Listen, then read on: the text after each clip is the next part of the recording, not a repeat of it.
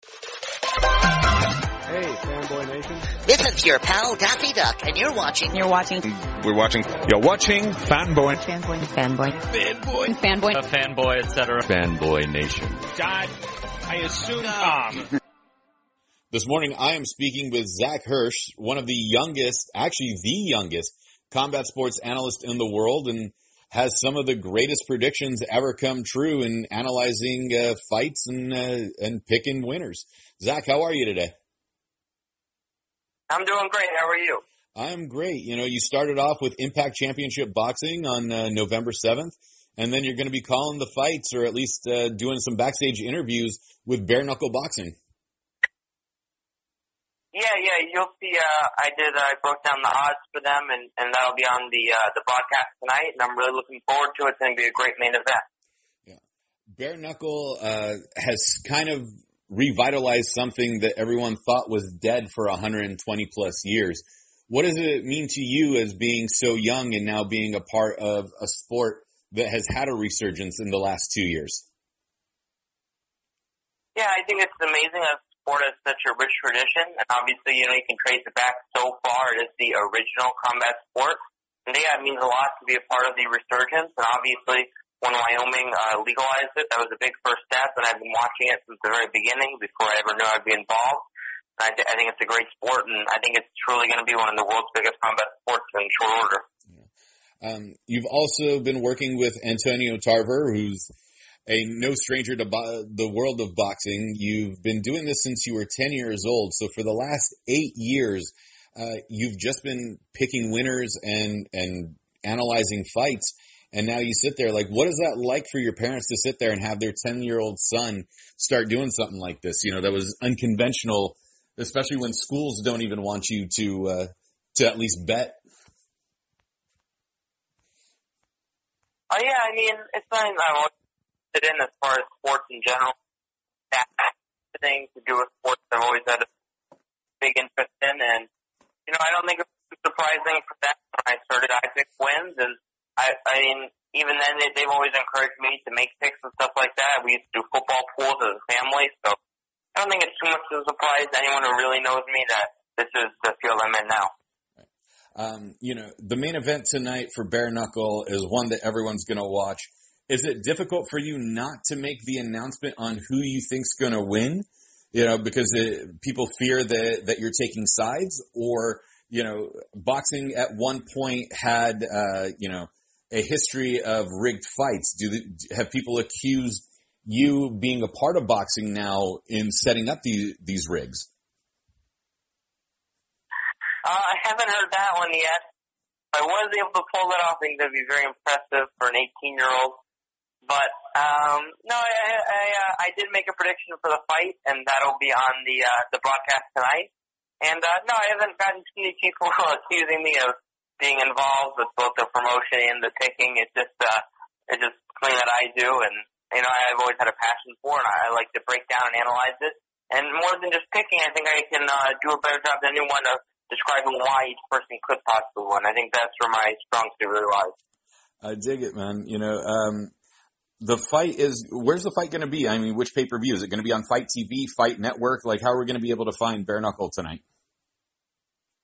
Yeah, so you'll be able to find it on Fight TV and the Bare Knuckle TV app. And yeah, it should be a great event. It's going to be at the Intercontinental in Miami. Oh, so it's going to be in Miami tonight. Yeah, it's a local event, so you'll see me in the building, and yeah, not too far from me. Or how exciting is that it's relatively close to home? You don't have to worry about too much travel. It's a lot easier, but if you know about Miami, it's still a lot of travel, a lot of traffic, and hopefully there's not too much rain, but it's a lot easier than the 4-hour drive that I had to do to Tampa. Right. That's true, man. And hopefully you guys are safe out there. We've heard about the tropical storms hitting, first Tampa, and now, some of the stuff that's going on in the southern part of the state. So luckily you guys are safe and you're healthy. Yeah, the weather was really bad yesterday too, so hopefully it clears up tonight. With being so young and having had such a success rate, are there still people that don't take you seriously in not only being an analyst, but a picker of winners? I'm sure there is, but they're definitely not saying it to my face or anything. And I think, once someone actually talks to me and all the doubts are removed and they can hear me articulate why I think something, that's not just blind luck and that I obviously have a process through analytics and knowledge and things like that. And, I think the doubters, or if there were any, were definitely proven wrong with my success rate through last year and now this year. And I'm hoping to continue to be successful in the field of picking winners. Well, you're doing something right, so that's the important thing. Have you ever set up something like, I don't know if you've heard of Vegas Dave. He's been doing this for quite a while, and he does sports betting, and I think he just sold a rare baseball card for like $3.5 million or $4 million, which was completely unheard of. It was the Mike Trout rookie card. Do you get along with like other analysts, and you guys have a competition sometimes of, who has more accurate betting picks? I haven't really gotten too involved with any other sports handicappers. A lot of different athletes, I've talked to and gotten to interview, and that's been more my field. I pick the winners and all that, but I haven't, I've talked to Dave Goldman, the vice president of William Hill operations in the U.S., and stuff like that. But as far as other sports handicappers, I've largely kept to myself. It's a very interesting field that you're in, and not too many people are hip to it. What happens, you obviously see something that people miss. Do you divorce yourself from, say, the love of a team that some people are so blinded by, or like, how does that come about for you?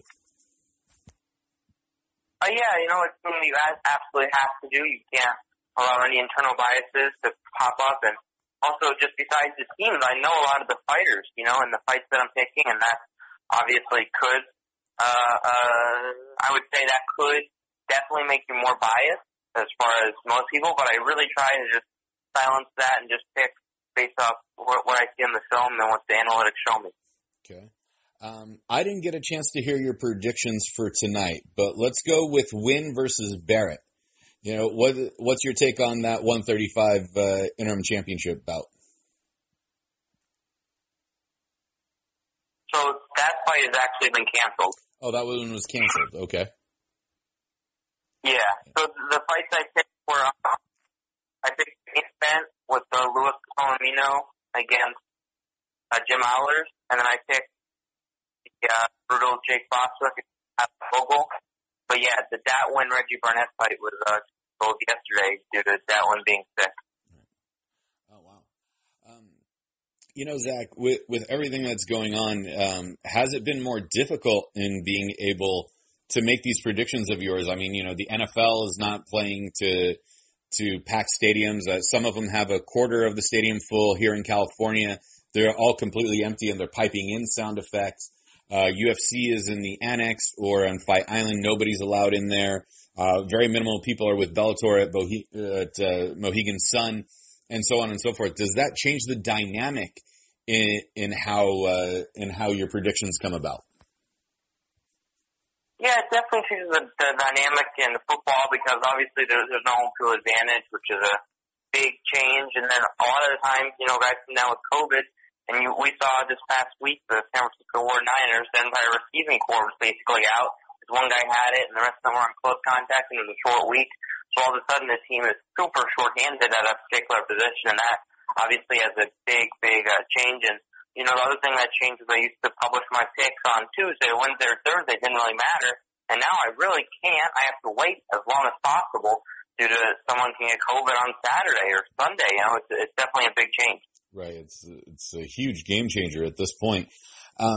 Zach, you signed a 5-year deal to be a part of Impact, and how significant was that for you, especially fresh out of high school, I guess, possibly starting college. I don't know which route of education you're going to go in if you're going to continue on with it, especially since everybody is basically distance learning at this point. How significant was that for you to get that contract and to sign a 5-year deal? It was very significant for me because obviously I'm at such a young age, but I felt comfortable with it since, the whole team's so great, and especially if, the people there are so great, and, it's a really unique opportunity to get to work with a team like that and on an established network like that as well. Your nickname is Mystic Zach, and clearly no one's allowed to give themselves their own nicknames. So who is the one that came up with the nickname for you, and how long have you had it? I absolutely did give myself my own nickname. Did give yourself your own nickname, okay. Yeah. But it absolutely stuck. You're one of the few people that made it stick. That's fantastic. Yeah. Zach, before I let you go, tonight is Bare Knuckle Boxing 14. It's going to be an interesting event. It's in Miami. It's going to be something worth watching. Give us like a sneak peek of what you think is going to happen, since everything changes hour by hour these days. Why we should tune in, and then where can we find you on social media? Yeah, and I think it's a really huge fight in the bare knuckle sphere. You got two established MMA veterans in the main event, Jim Allard being a former UFC fighter, and Palomino being a guy who's fought former lightweight champ Justin Gaethje multiple times in some super tough fights. So both of these guys have a tremendous amount of combat experience, and both of them have been absolutely great in the bare knuckle world. Allers is 4-0, and Palomino is coming off a 45-second knockout against another UFC guy, and Isaac Valley Flag, and you're definitely going to get fireworks. Both these guys come forward. Both guys like to brawl, and they both have a long history with each other. They were getting physical and mouthy with each other at the press conferences and stuff like that. So it's a match with a lot of bad blood and two absolute savages. And, I think that's why you should tune in. And you can find me at iPickWins on Instagram and www.iPickWins.com. Perfect. Zach Hirsch, thank you so much. Congratulations on getting your career started ahead of everybody else. It's fantastic to see you do what you do. Bare Knuckle Boxing 14 is tonight on pay-per-view, Fight TV, and other avenues. Check it out. And can't wait to see you ringside. Thank you. I appreciate it.